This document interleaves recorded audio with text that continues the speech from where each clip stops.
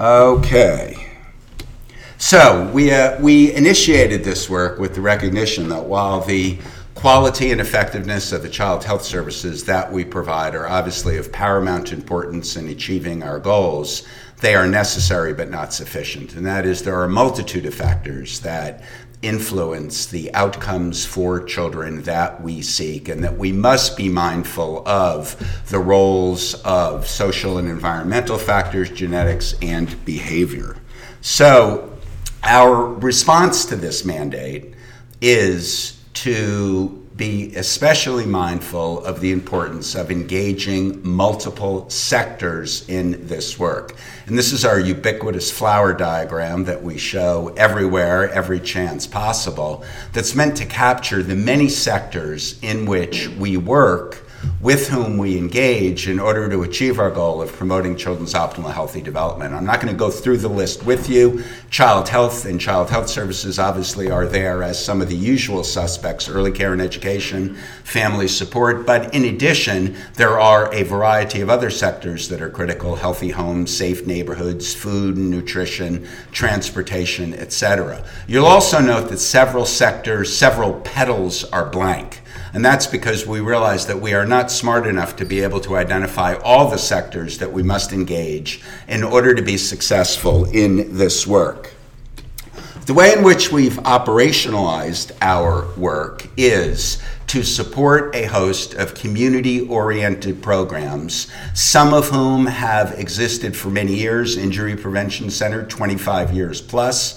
Others are new and have been cultivated under the work of the office. What you'll notice about these programs is that they address a wide range of issues and go about their activities in a wide range of fashion. Our job within the office is really to do three things. Number one, to try to ensure that these programs are as effective as they possibly can be. And we do this through a variety of strategies, technical assistance, and metrics. Number two, to promote collaboration and synergy across and among the programs. And we have some striking examples of programs that previously were operating independent of each other, now working closely together. And third, and perhaps most excitedly, encouraging new innovations in response to critical contemporary issues. So if any of you have any thoughts as to ideas that might enable us to successfully address critical contemporary issues, we want to hear from you. We have the vehicle mechanism in place to cultivate those thoughts, potentially pilot test those thoughts, and even bring successful pilot tests to the stage of sustainable programs. So this morning, we are going to return to our roots in child health services, one petal in our multi-petaled, multi-sector flower diagram, and look at the extent to which innovation can, in fact, enhance our capacity to deliver child health services to promote the best outcomes for children. And I would suggest to you that the commonality among eConsult, CLASP, and co-management is the extent to which these innovations expand the capacity of the medical home and the primary care provider, enable easy access to subspecialists, and preserve the capacity of subspecialists to deliver services to those children and families that need them the most. This is absolutely consistent with the elusive so-called triple aim. We're improving the quality of care, we're improving outcomes, and we are saving money. So in that context, I'm pleased to briefly introduce our two speakers. As Juan mentioned, Dr. Darren Anderson is with us. Darren is the director of the Weitzman Institute, a research and innovation center, and is Vice President and Chief Quality Officer for Community Health Center, Inc., the operator of our primary care center. Darren has risen over many years up through the ranks at CHC, from being a primary care provider and internist taking care of a large Hispanic population to that of Chief Medical Officer, now Chief Quality Officer. He also has directed primary care services for the Connecticut VA and has been actively engaged in a variety of quality improvement initiatives at the state level. Darren's education and training have been at Harvard, at Columbia, and at Yale, and he has a CV that is replete with publications, presentations, and grants. And the fact that he is an internist, we do not hold that against him. He has been really a strong collaborator with us in pediatrics. Dr. Karen Rubin needs no introduction for this group. Karen is our longstanding professor of pediatrics, former head of the Division of Endocrinology, and is the Associate Chair for Clinical Affairs in the Department of Pediatrics, and also heads our Clinical Innovation Initiative.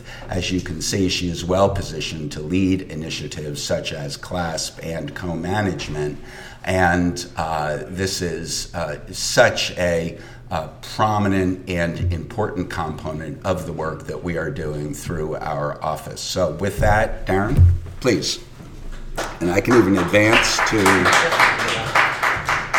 go back to the start. No, just the first where you just were. Is that where you are? Yeah, that's fine. All right, thank you. Well, thank you very much. As I walked in today, the question lodged in my mind: how did a primary care internist end up giving grand rounds at a pediatric children's hospital in Connecticut? And hopefully, by the end of this talk, that the answer to that question will be clear to you. Because while we have taken care of a slightly different segment of the population, I would pose to you that the problems in the healthcare system that we face are very, very similar, and that the work that I've been doing on e-consults will hopefully speak to you as well. And much of what I'm going to present in this combination of storytelling, academic presentation is going to take us through. It's going to take us to California. It's going to bring us back to Connecticut, around the state, and hopefully by the end will be clear so how this came to be. So my very brief story is when I was a internal medicine resident, I really got very comfortable with internal medicine. I felt pretty confident going out into primary care, and I was comfortable having an ongoing dialogue and access to my colleagues in various specialties, the nephrologist who I rubbed shoulders with, the cardiologist who taught, who I knew well, and I was comfortable being able to get answers to my questions. And the minute I started practicing primary care in New Britain, very underserved population, I had a panel of upwards of 1,500 patients, mostly Spanish-speaking, Medicaid, uninsured, and I started to get emails like this.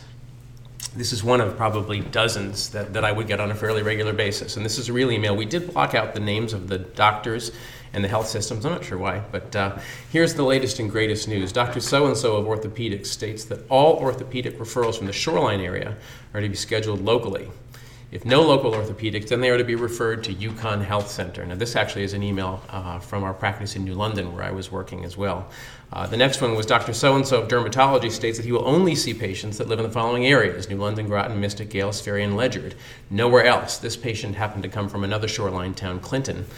For me, this is my referral coordinator. This means that I have nowhere to send my managed health care patients when they need to see an orthopedic, unless they have Medicare as their primary coverage. Then such and such orthopedics will see them, and that was Yale Orthopedics, I'll tell you. As for the dermatology patients that live in Waterford, nowhere to go at this time. Can my job get any harder to do? Question mark, question mark, question mark. And then on a similar note, just an FYI, such and such ophthalmology is not currently taking any new Husky patients. So what I came to learn, and what should be obvious, is that these type of emails, this is a day-to-day occurrence for anybody working in the safety net. And it's one of the most frustrating things that you face as a primary care provider, pediatric or adult medicine. And what we've come to know is that these types of emails speak to a deeper problem in the health system that has really significant negative consequences for the health of our patients and for the health of our communities. Because 1 in 4 visits to a primary care provider results in a referral to a specialist. And some of the research that we've done at the Weizmann Institute suggests that less than half of those referrals actually ever get seen. And there's a whole series of cascading events, all of them bad, that occur when this occurs. Major imbalances, as I'm describing, have lead to wait times. Wait times lead to higher no-shows. When symptoms persist while a patient is waiting, they don't sit around and wait. They go to the emergency room. Many times, this lack of access leads to greater morbidity and mortality, and it's considered to be one of the contributing factors to ethnic and racial healthcare disparities. So this is Dr. Dudley. Hopefully many of you know him. He's one of our pediatricians. He works in New Britain. He's actually the guy who hired me for my first job. He was 2 years my senior, and he sees a lot of patients, and he's very smart. He knows a lot about pediatric primary care. However, he doesn't know everything, and since medical knowledge doubles every 18 months, invariably when he sees a patient, he will sometimes have a question and not be certain what to do. Think about not only Dr. Dudley, but some of our newer graduates coming out into practice for the first time, some of our nurse practitioners seeing patients. Invariably, we have questions, and we seek knowledge from people who have access to those answers. And what I've described and what I'm showing in this picture is the circuitous path that we often need to go down to try to get an answer to that question. And so if you think many, many times when a primary care provider is seeing a patient, it's some additional knowledge or an answer to a question that they're seeking. And currently, there's only one way to obtain that knowledge, to follow this circuitous path, calling up your friends, asking for favors, trying to get them in, waiting a lot of time, hoping the patient will take 3 bus lines and take a day off and get daycare, and the car won't break down and they'll make it to the specialist.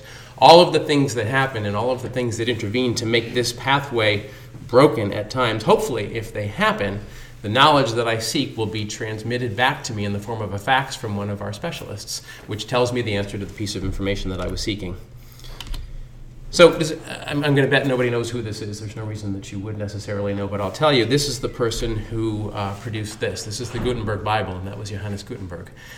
And the reason I put this up is if you think in the Middle Ages, prior to the invention of the printing press, that there was really no access to knowledge. People out in the community in their medieval towns and cities, if they wanted knowledge, had to go to a cloister, to a monk. It was really the church that maintained access to the limited fund of knowledge, and the only people who had any degree of access to the Bible and to any other printings. And so knowledge was cloistered in a cloister.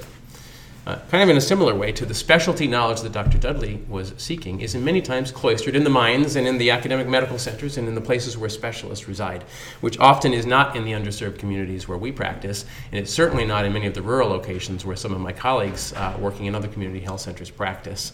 But the Gutenberg Bible changed all of that, and suddenly knowledge could be transmitted in a new and different way. And as many of you know, this was one of the principal inventions that led to the Enlightenment, as suddenly knowledge became available to all in different forms. So we've coined a phrase called moving knowledge, not patients. And we call this the knowledge pyramid. And this is the conceptual model behind what I'm going to present today. And I'm going to talk exclusively about the bottom part of that. If you think about Dr. Dudley and his question, this model posits that many times the answer to his question could be obtained by something called an e-consult. Sometimes that might not be enough. You might actually need to have a discussion or to talk to a multidisciplinary team of experts in a particularly complex condition. Project ECHO, for those of you familiar with that, is just that type of an intervention. Telehealth, as we traditionally think of it, where a provider, specialist, and a patient talk by Skype or by something along those lines, is another way to get that information, although much more resource intense. And then the face-to-face visit, which we exclusively rely on nowadays, is at the top. Our hope is that we can make that part on the top much, much less common, and that we can cull out all of those other knowledge exchange opportunities that don't require the face-to-face visit, so that when the patient does need a face-to-face, we can focus the resources that we have to get them there and make sure that the encounter is optimized. So let me show you another way. This is I use a dermatology example just because I like the picture and because it is I think it's easy to understand what this concept is all about. So this is a real e-consult. Again, from a visit in New London. This was a 3-month-old with a severe scalp rash and a total body rash. And one of our most experienced family practice providers in New London was caring for this patient and administered an initial treatment without effect. And so the mother came back with a very unhappy baby. And at that time, there was a 9-month wait for the nearest dermatology office to get this baby in with Husky. And that appointment would have been in Farmington, which those of you who know Connecticut geography well know that's about an hour and a half drive up from New London to get the patient in. So 9 months and an hour and a half drive for an underserved patient in New London. But instead, we sent those pictures, the information from the electronic health record, and literally one day later got this response back from Dr. June Liu, dermatologist at UConn. And I won't read through this, but what you see is a diagnosis, and a detailed treatment plan telling the provider exactly what to do. The provider called the patient, called the pharmacy, made these prescriptions, saw the baby back, and was completely cured in under 2 weeks. So we heard about this idea of e-consults actually as far back as 2008 and thought it sounded like a good idea. It was being done in California, it was being done elsewhere, but Connecticut is the land of steady habits, not often the land of exciting, innovative, jump first in new ideas. So we thought that it would be a really interesting idea to test this in a rigorous academic manner and actually do a clinical trial so that we could prove, or at least understand better, what the implications of such a model might be. So our research question was, what is the impact, first, of cardiology e-consults on access, efficiency, and clinical outcomes? And so I want to take a little deviation now into some health services research. So this is the clinical trial that we performed, and our hope was that in so doing we could certainly test whether or not such a model could work in Connecticut, what its implications might be on the patient, on the specialty, on access, and ultimately on cost as well. And so we collaborated. The reason we chose cardiology, it's not an elegant research reason. The reason we chose cardiology is because the UConn cardiologists were excited about this and were the first to volunteer to do. We could have done many different specialties, but we wanted to focus on one. And so Bruce Liang, who's now the dean, was chief of cardiology at the time, and he and Chris Pickett, the electrophysiologist and cardiologist at UConn, signed on, and we set up a clinical trial. We got funding from the Connecticut Health Foundation, and we did a trial. And what we drew on was the experience of emerging e-consult models elsewhere, places where primary care providers and specialists were linking with a HIPAA-compliant interface and exchanging questions and answers back and forth, in most cases with clinical information from labs, clinical information from the chart, pictures like I showed you in the dermatology example. We mostly borrowed from San Francisco General, where all medical specialties were exchanging information electronically with all primary care providers in the FQHCs, the community health centers in the city. In eConsult LA was a similar model across LA County. Kaiser had done some experimentation with this. The health system in Ontario has implemented a province-wide eConsult system, and Mayo has started as well. So these were examples. Each of them is slightly different, and we got to know their models very very carefully and studied them. But we set up something a little bit different, and part of the reason is because of the nature of my practice at Community Health Center. For those of you who don't know, CHC is a statewide community health center, federally qualified health center, and we have practices in 13 cities and towns across the state. So if you think about that, we have in Stamford, we have Stamford Hospital where many of our patients go. In the New Britain area, they're going to New Britain General or to Connecticut Children's. In New London, they're going largely to L&M Hospital. So we have a lot of different hospitals. And we first thought was, well, why don't we connect our primary care providers with their local specialists? But you can think about how complicated that would get. And so we decided, which is actually how most of these work, is that the local specialists are linked electronically with the primary care provider. We decided to test whether we could create what I like to describe as a virtual e-consult specialty network in the cloud, which essentially means that the specialists are located, wherever they happen to be located, but they may not be proximate to where the primary care provider is, and they may not necessarily be the specialist who would see the patient face-to-face should they require a face-to-face. And that's an important point that I'll talk about a little bit later.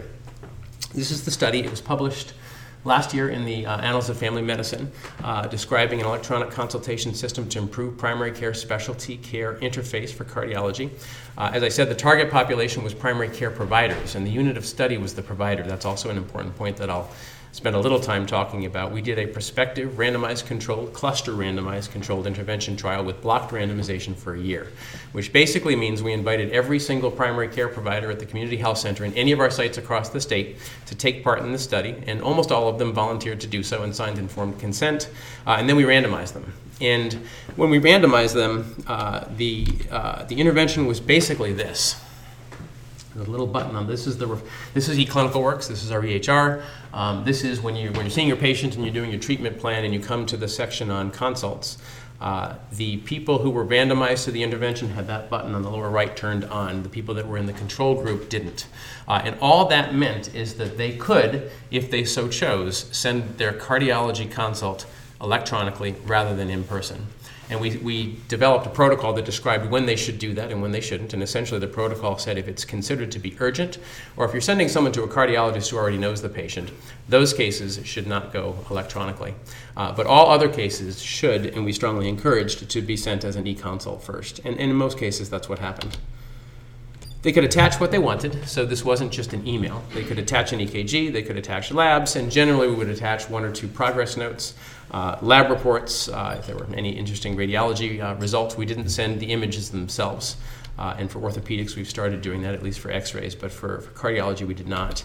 And then on the other end, the cardiologist would get this. They would get either a text or an email saying you have a new consult from Community Health Center. They would log on to a website, in most cases on an iPad. Our first consult for this system was done on an iPad under the Eiffel Tower because the cardiologist was on vacation in Paris, but he wanted to be the first one to do it. So he had his iPad, he took a picture of himself sitting under the Eiffel Tower typing his e-consult. And basically they would log on and they would see the EKG, they would see whatever attachments we sent, and they would read the consult question that the primary care provider submitted, and they would send a response. A couple of research details. These are the patient demographic characteristics. So we studied every single patient that got referred to cardiology from both groups, regardless of whether they were sent to the e-consult or sent directly face-to-face. We studied them all. And so this was an intention to treat analysis, which also is important in the results section, which I'll discuss. And basically what this shows is the patients in both groups, patients sent to cardiology from the control providers, patients sent to cardiology from the intervention providers were essentially the same. There were no statistically significant differences in race, insurance, gender, or age. And in addition, clinically, they were the same as well. The difference, there were more patients in the control than the intervention, and that was actually just randomly. We had a couple of providers who left CHC who were in the intervention group, and so we ended up with fewer consults. But those that remained were matched. They had similar rates of smoking, similar rates, similar BMIs, similar cholesterol. Their Framingham risk scores were the same. So we had a matched cohort of patients, some with access to e-consults and the others not. And I am not in any way going to describe this other than to say this is important simply because what it shows is the control group sent patients to cardiology face-to-face. And a variety of things happened. They were seen, they weren't seen, or we lost track. And in most cases, we know about 80% of the time they were seen. 20% of the time they weren't seen. Either they no-showed or we couldn't get an appointment. In the intervention group, there were 2 paths, because remember, this was a pragmatic trial. So we couldn't force the primary care providers to send an e-consult. We could offer them the opportunity to do so. And on the left-hand side, in most cases, they did. And when they sent them as an e-consult, either a face-to-face was or was not recommended. But they also could send patients the traditional way and say, I'm not doing this e-consult thing, I'm sending them face-to-face for the reasons that I laid out. And again, in those cases, either they showed or they didn't show. And the data shows that about 80% of the time they showed, and 20% of the time they didn't. We studied to make sure nothing bad happened. So the first thing that people want to know when they hear e-consults for cardiology is, how many heart attacks did they have? Did you miss things? Did people end up in the cath lab? Those sorts of things. These results show that there was not a single negative outcome in the group that got the e-consult. And in fact, the only statistically significant finding was here. The group that got the e-consult was less likely to end up in the emergency room than the groups that got the face-to-face consult. We showed a statistically significant reduction in ER utilization in that group that got the e-consult. But this was the punchline. 69% of the e-consults came back with a recommendation that gave treatment advice and didn't require a face-to-face visit. So of those consults that are primary care providers, and this is everybody from nurse practitioners fresh out of training to Dr. Dudley and people like that, 69% of the time their question could be answered electronically, which was far more than we ever expected. So we asked Medicaid for claims data. To really make the case. After we'd shown that this seems to work, it seems to be safe, nobody's dying, nobody's getting cathed, there may actually be some potential to save money. And so Medicaid gave us a full claims data report for all patients in the study in both arms. And all of this gibberish from the health economics perspective shows 2 statistically significant findings, both unadjusted and adjusted, and I'm not going to talk about how we adjusted because it was complicated. Health claims data is often skewed by high utilizers and high-cost care. We both adjusted and didn't adjust, but in both cases saw a statistically significant lower cost in the group that got in the e-consult intention to treat arm. All of those patients on the right side of that consort diagram, which equated to $486 per patient less cost, total cost of care, to Medicaid for the patients that were in the e-consult arm. So we brought this to Medicaid. And we said, look, we've improved access. Patients are getting in rapidly. They're getting answers to their questions sooner. We're saving money. This is a good thing. And if I asked, what do you think Medicaid said, you might say, well, sounds interesting, but we don't have any money to do anything. That's usually what happens. But actually, Medicaid said the opposite. Dr. Rob Zavosky, a pediatrician, who I hope many of you know, he's the medical director for Medicaid, said, Eureka, this is great. This is just what we need. You showed cost savings within 6 months. We need to save money. I haven't seen many things that can save money in such a rapid time that also improve patient outcomes. This is great. He took it all the way to OPM and actually got something called the State Plan Amendment passed in the state, which authorized for the first time, the only state in the country actually authorized reimbursement to FQHCs for doing e-consults. And so Connecticut became the first state in the country to do something innovative and to actually fund something like this. So, and this is what they were reacting to. This is what those cost curves look. So this is cardiac tests and procedures. We dug into the data a little bit more, and basically what this shows is up until the day of the consult, the costs for the two groups were the same. So you see the triangle is the control group, the circle is the intervention group. On the day of the consult, which you see the line right in the middle, suddenly the number of tests and procedures diverged. Patients who saw the cardiologist had more tests and procedures than patients who didn't. And these were matched patients with similar risk and similar conditions. And the costs diverged as well. So that $486 savings that I saw, the two groups were equivalent, nothing statistically significantly different right up until the day of the consult, and then suddenly costs got more expensive when they got to the specialty office and gradually came back down to normal again. So based on all this information, based on the new law, we sat back and said, all right, what have we learned from this? There's a couple of really key points that have informed what we've subsequently done. The first was that we needed to embed this in the workflow. Other e-consult systems like Kaiser and other ones that we reviewed kind of had an outside website that the primary care provider could go and log on and type the consult and get an answer back. But it required extra steps. And I have something that I call, in quality improvement, the rule of clicks.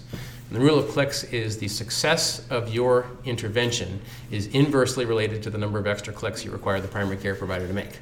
And so we wanted to set this up with the rule of clicks firmly in mind, not requiring extra clicks for the primary care provider. And so what we did was we embedded this in the workflow. Primary care providers sent the consult the same way they always did. The only difference was instead of all the information getting faxed to the outpatient office in the cardiologist's office, it got sent electronically. And so their workflow was not changed at all. And the only difference was 2 days later they would get a PDF that looked just like a consult note that they would have gotten from the specialist, but in this case it had come electronically. And 69% of the time it gave them a good treatment plan and some advice. The other times it said I would suggest a face-to-face visit, in which case we immediately activated the face-to-face squiggly line thing that I was describing before. So ease of use on both ends was important. We made it so easy for the specialists. They could log on under the Eiffel Tower on an iPad and do these e-consults. And they reported back that it took on average about 6 minutes to do an e-consult, sometimes 10. So they would batch these, do them in the evenings, do them after work, whatever, and crank through the e-consults. In most cases after hours. Dr. Liu does them in between patients in dermatology, but I'll talk a little bit more about that. We learned that the payment model obviously is necessary for sustainability. The Connecticut Health Foundation grant was generous and helped us to get this off the ground, but it was the state plan amendment that Medicaid passed that allowed this to continue. We also found that it really didn't matter that the reviewing specialist wasn't in the local town where the primary care provider was submitting the consult. Although it's nice to establish a relationship with your local specialist. The specialist, the virtual specialist, got to know the primary care providers and established a virtual relationship, more like a Facebook friend or something. And so, in some ways, that was felt to be positive. In fact, when we present this to insurance companies, they like the fact that there is a unincented person who's reviewing these consults and has no potential hidden interest to say send them or don't send them, but really is just giving their own unvarnished opinion about what they think should happen. And so, our last conclusion: e-consults can work in an open, non-integrated system over a large geographic range. So based on these findings, we said, all right, Eureka, we've got something good. We now have a payment mechanism. Let's scale this up to other specialties. And we created an entity called Community e-Consult Network. which basically was just growing and expanding on what I've already described. A system where a referral coordinator would take incoming referrals from a community health center, and instead of sending them by fax to the local cardiology office or a local specialty office, we'd send them virtually to a reviewer. And we added specialties and we added sites. And because as we started doing this, some of our colleagues in the FQHC world, other community health centers that were also struggling with the same access issue, said, why can't we do this? And we said, well, since we've shown that a Stanford primary care provider can send an e-consult to a UConn specialist, why can't a primary care provider in Washington State do the same thing? What's the difference? Or why can't a provider in Maine do this? And so we actually got another grant from an entity called the Cox Charitable Trust in Boston to expand in New England, tested it in Maine, and then gradually, Thundermist is in Rhode Island. I'll show you, I have a chart actually. Gradually added practices, and we're now doing this in 8 states. These are all FQHCs. There's one prison health population health system, and there's one Indian health service practice, but all of them struggling with that same squiggly line and desperate need for specialists. And our network of specialists now that we've grown is providing access to those specialties. And the only issue that different states raises is different states have different laws about this. This is a curbside consult, and it's considered the specialist is not considered to be establishing a treatment relationship with the patient because they're really interacting with the primary care provider who retains sole decision-making power and sole sort of implementing the plan. And so from a malpractice perspective and from a state licensing perspective, many states do not require and allow for a specialist anywhere, in Alaska, wherever they are, to answer e-consults across state lines. Some states do, some states don't. So we actually had to hire a legal team to review every single state that we're working in to determine what their specific laws were about this type of thing called e-consult. And so in Rhode Island, for some reason, they require in-state licensure. So we've licensed some providers working in Rhode Island, and they're part of our network now. And we've gradually grown to all of these specialties, and we're now providing e-consults across Connecticut and in all of those locations in these specialties. And we have really interesting run data on how this has worked. We started with cardiology and got a lot of data about that, but let me show you a little bit about how what it's meant for community health center. This is updated run data that I just got about 2 weeks ago, showing you across our entire state. We have about 140,000 patients at CHC that come to see us on a regular basis, including 10,000 in Hartford at Children's. And you can see the percentage that we're doing virtually is really pretty astounding, I think. Even in things like orthopedics and GI, which are heavily, obviously, procedure-driven, most of our GI referrals are for screening colonoscopies or things like that, but 18% of our orthopedic referrals are now done virtually, 12% of GI, but upwards of 50% in things like nephrology and endocrinology are being done now virtually. And we have a claims data analysis and an outcomes analysis ongoing now with each of these. And I have a UConn student who's just finished evaluating the first year experience with dermatology. And the most amazing thing that she's found is that the 1,200 patients who got a dermatology referral from Community Health Center prior to doing this, 10% ever got seen. 90% of the derm referrals that we sent out to be seen never got seen. Either they no-showed, they never could get an appointment, or we give up. After doing this, after e-consult, 70% of the referrals we sent out actually got a treatment plan implemented. And we dug into that a little bit more and looked, well, what about the cancer cases? What about the ones where the diagnosis was rule out cancer? And we found that there were 29 of them, and Dr. Liu was able to get them in, get them biopsied, and we identified 10 confirmed cases of skin cancer through the e-consult system, and none in the non-e-consult group. And we're doing a similar analysis in endocrinology, particularly looking at outcomes for thyroid abnormalities and type 2 diabetes, because those are the two most common e-consult referrals. And so the most exciting thing for me is what I've just described. It's not our own. We've done it differently. We've set it up to be more geographically dispersed and to really zero in on rural and underserved populations across Connecticut and beyond. But we have excluded the pediatricians from this, as have other systems. Pediatric e-consult has not really been done in any kind of a volume. And yet, Dr. Dudley, taking it back to the beginning, tells me that he has a terrible time when he needs to get access to a developmental pediatrician, when he needs to have a complex asthmatic seen by a pulmonologist, or when he has something unusual for an endocrinologist to see. And so they have been clamoring and yelling at me, "You're the chief quality officer. Why can't we use this system as well?" So that is where our story sort of comes full circle to somebody that I met 15 years ago, 10 years ago, Karen Rubin, who came to New Britain when I was a full-time primary care provider and gave this beautiful presentation about something called CLASP. This was before any of this had happened or we'd even thought about these things. And I realized, like literally just about a year ago, she was talking about this then. She was saying the same sorts of things. You primary care guys need help. There's an enormous amount of things that we can teach you and we can support you that you can do in primary care. We just need to set up the system to help you to do that. So as we started thinking, how can we make this type of technology and this type of process accessible to pediatrics and keep more patients in primary care, but make sure that those that need specialty medicine can get in, the notion of going back to Karen and relearning what she told us 15 years ago, which we, I don't know, just didn't listen to her, I'm not sure what we did, but, and think about, well, CLASP, they really have, CLASP and eConsult have an enormous amount in common. And so I'm not going to tell the CLASP story because that's your job. But suffice it to say that we have been working together for the last 3 months now or more, thinking about how these two ideas, eConsult and CLASP, might be merged to address the same common problem of how can we help patients that need access to specialties. So Karen, it's been an absolute pleasure reacquainting myself with you and with the CLASP model, and I'll let you describe how it's all going to fit together. Thank you. Thanks so much, Okay, so CLASP, let me introduce you to CLASP, which is an acronym standing for Connecticut Children's Leaders in Advanced Solutions in Pediatrics. And CLASP seeks to promote novel and feasible solutions to address challenges in pediatric healthcare, which includes co-management between primary care providers and subspecialists.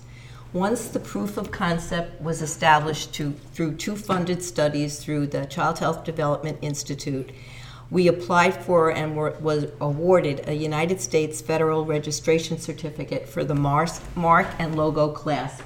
And the logo, as you can see, is two circles, primary care and subspecialists, working as a virtual care team taking care of patients.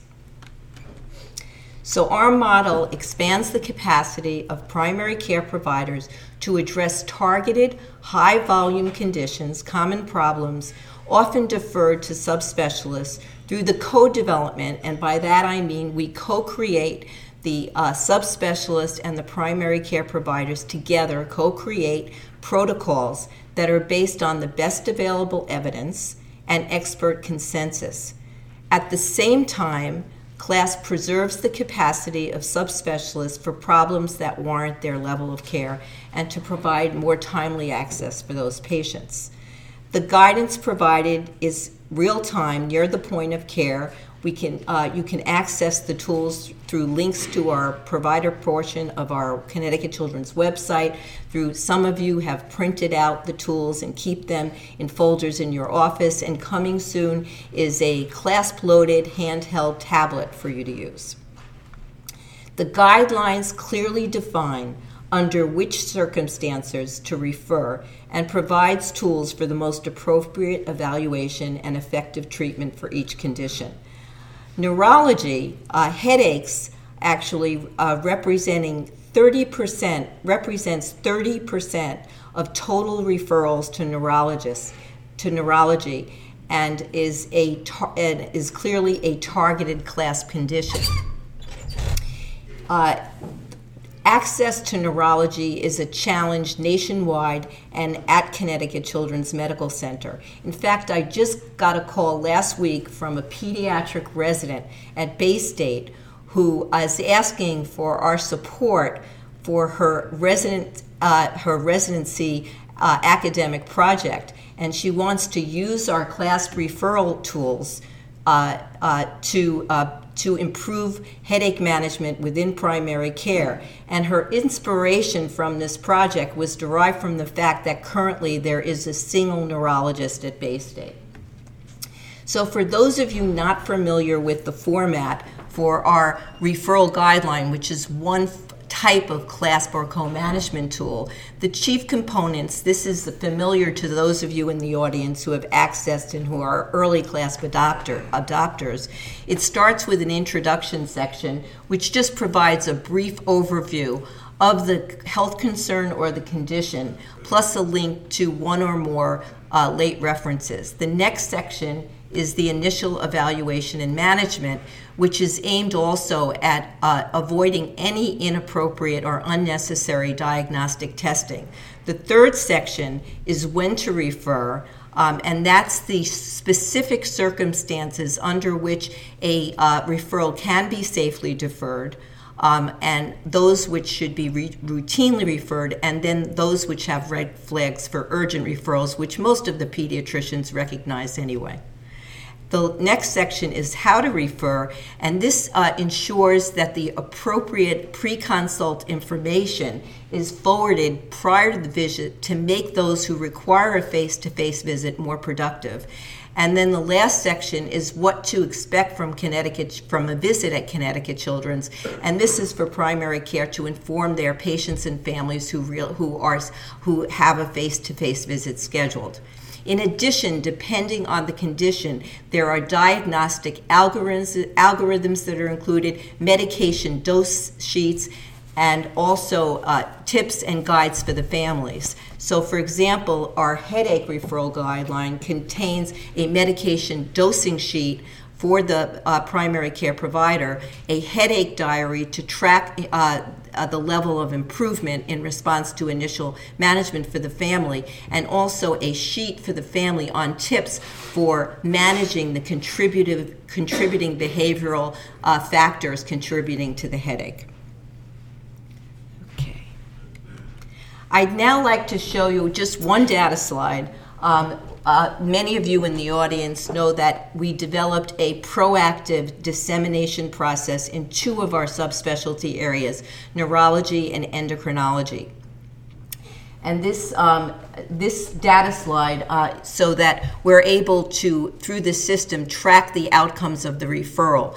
And in this system, when a patient is referred, we steer back the referral guideline for those patients who do not meet referral criteria. And again, this isn't a mandate, but we offer the referring provider to try to implement the CLASP recommendations prior to sending the referral. So that this is a typical run chart over the past year. We launched this in this proactive process in about a year ago in neurology. And the year prior, neurology was averaging 70 referrals a month for headaches. So that was our starting point at total referrals. So this is the blue line is the total number of referrals, and the red line is the number referred.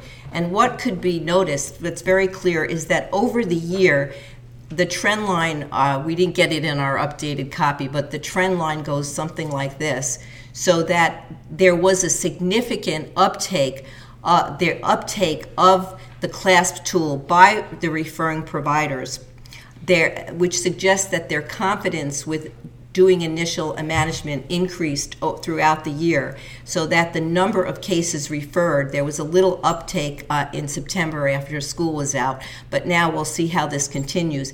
And the margin between those referred and deferred, which was initially wide because they were referring back, they weren't taking the option of co-management, and now that margin has really narrowed. So if we extrapolate this data to the number of slots opened up, over 700 slots were opened up in neurology, which is a significant proportion of total referrals. And this is available new patient slots for patients with refractory headaches and other patients referred to neurology. Furthermore, in terms of the outcome, we were notified for those patients that were referred, we notified the pediatricians 4 months after to find out the outcome. And of those, very few were referred elsewhere, but most significantly, 89% of those patients in which the primary care implemented initial management improved. Their headaches improved, and they did not need referral. Similar outcomes occurred in endocrinology, and we have a lot of years of data on that. So this is just an example of our current class portfolio.